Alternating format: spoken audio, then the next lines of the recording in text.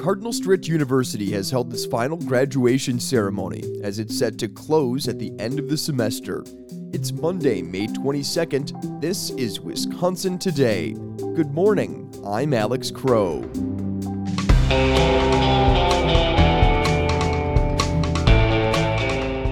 Coming up, Lehr reports on an ongoing strike of insurance and financial service workers in Madison. And I'll check in with WPR's Shawn Johnson about the latest in legislative news. Stay with us. You know you can count on WPR for news that's important, music that makes your day better, and conversations that make you think. We hope you'll make a financial contribution to support the radio service you rely on, and in fact, we count on it. The single largest portion of our budget comes from listener support. If you're not a member yet, make a gift of any amount today at WPR.org. Thank you.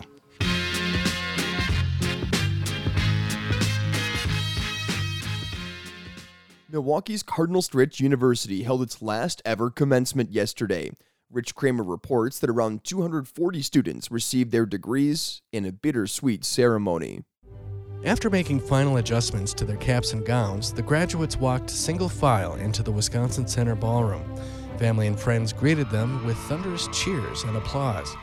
It was somber, too, when Bachelor of Arts graduate Galda Hahn told her classmates things will never be the same when Stritch closes its gates this year. As we are standing here today, brave and strong, we should remember that even if Stritch would not longer physically exist, it will always exist in our hearts, minds, and souls. Stritch President Dan Scholes announced in April the school would close after 85 years in Milwaukee.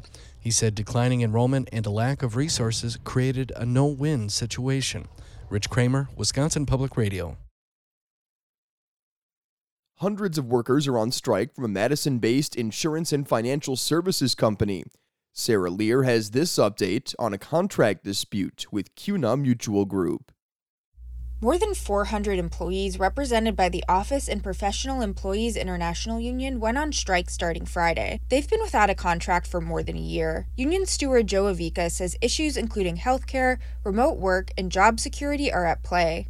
They'd rather pay flexible, temporary, non-benefited contractors to perform work in order to save money than provide good-paying union jobs in the Madison community. Union officials allege CUNA Mutual violated labor law when it fired Avica as retaliation for union organizing. But a company spokesman says Avica was let go for breaking data privacy rules. The spokesman says CUNA Mutual is bargaining in good faith.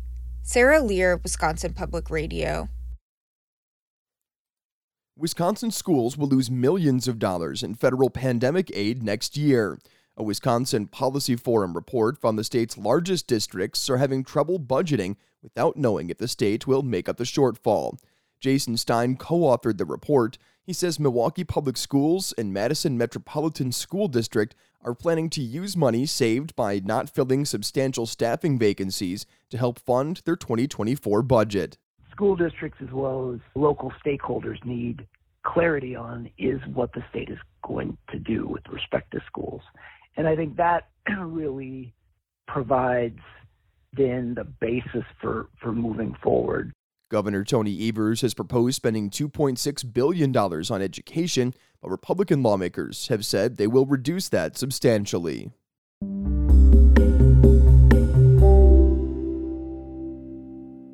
A federal judge said last week that he's unlikely to shut down Enbridge's Line 5 oil and gas pipeline on the Bad River Reservation.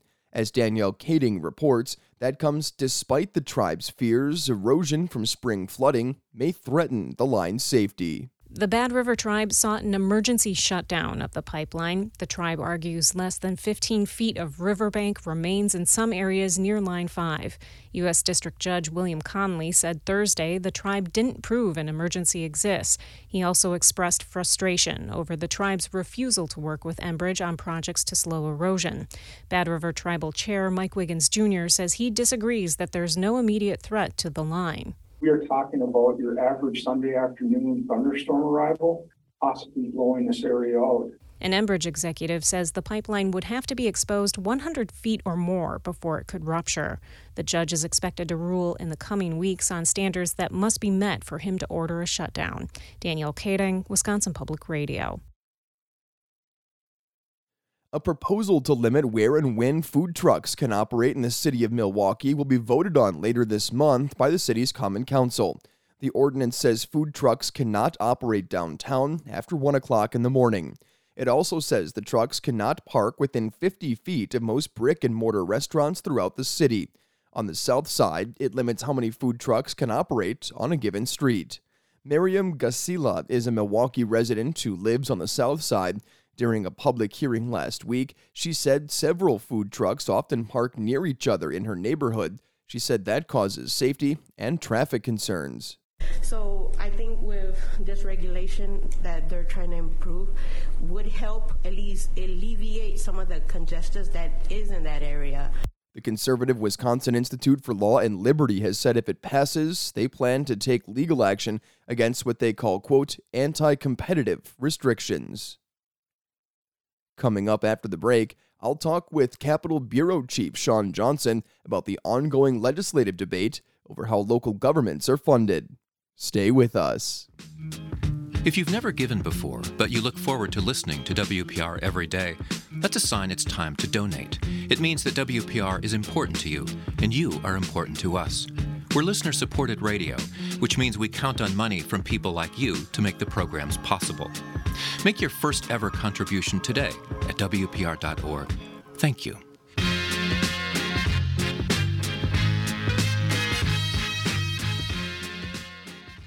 Well, Wisconsin lawmakers and Governor Tony Evers, they're both on the cusp of passing a massive overhaul to the way that the state of Wisconsin funds local communities, but a rift among GOP leaders threatens to kill the proposal. WPR's Shawn Johnson joins us to talk about the status of the plan. Thanks for joining us this morning, John. Hey, Alex. Thanks for having me. So, first off, when we talk about funding local governments or local communities, can you tell us exactly what that means, what's all entailed here? Well, in Wisconsin, we've historically called this shared revenue. It's basically just the share of the state's money that it spends on local governments, that it shares with local governments. And so when we talk about this plan, the increased funding in the Republican bill would be spent on specific expenses like police, firefighters, emergency medical services, local roads. Local governments have been sounding the alarm about cuts to state funding for years, but it's been especially acute this year with inflation increasing costs everywhere, including in Wisconsin towns, cities, and counties.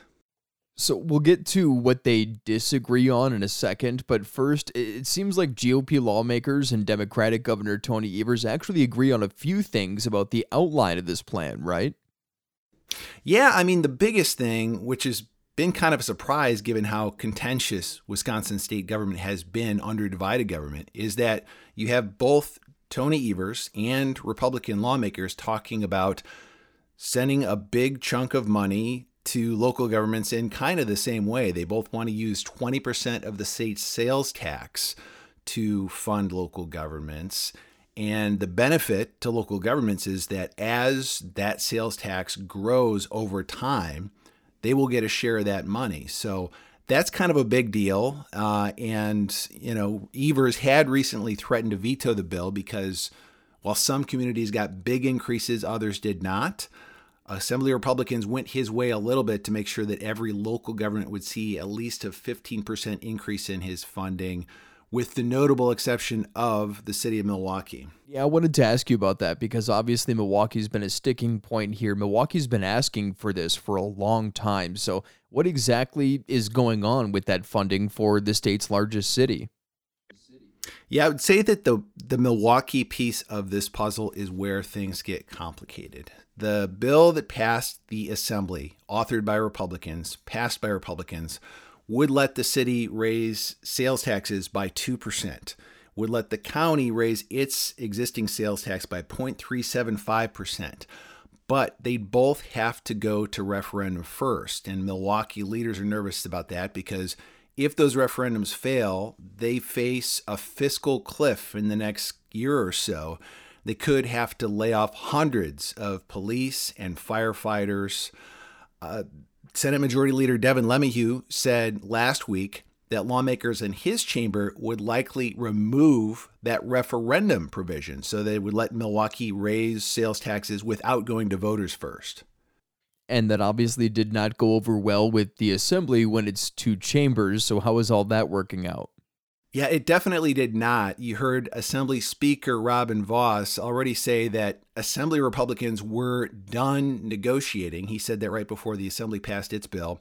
And after LeMahieu made his comments about the referendum, Vos said Assembly Republicans just wouldn't agree to that. They wouldn't pass it. So we got a little bit of time here left, but if there's one version passed in the Assembly and then one version passed in the Senate, what exactly happens then?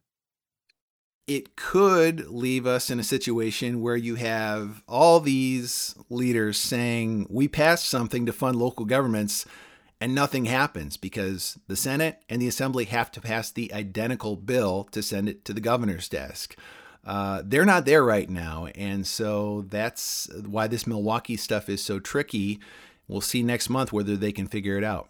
Yeah, getting down to the wire with divided government in Wisconsin. WPR's Shawn Johnson, thanks a lot for helping us break it down. We appreciate it. Thanks, Alex. And that'll do it. Thanks for joining us for Wisconsin Today. I'm your host, Alex Crowe. Our producers are John Davis and Bridget Bowden.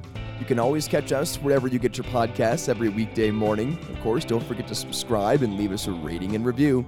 Have a great day. We'll talk to you again tomorrow.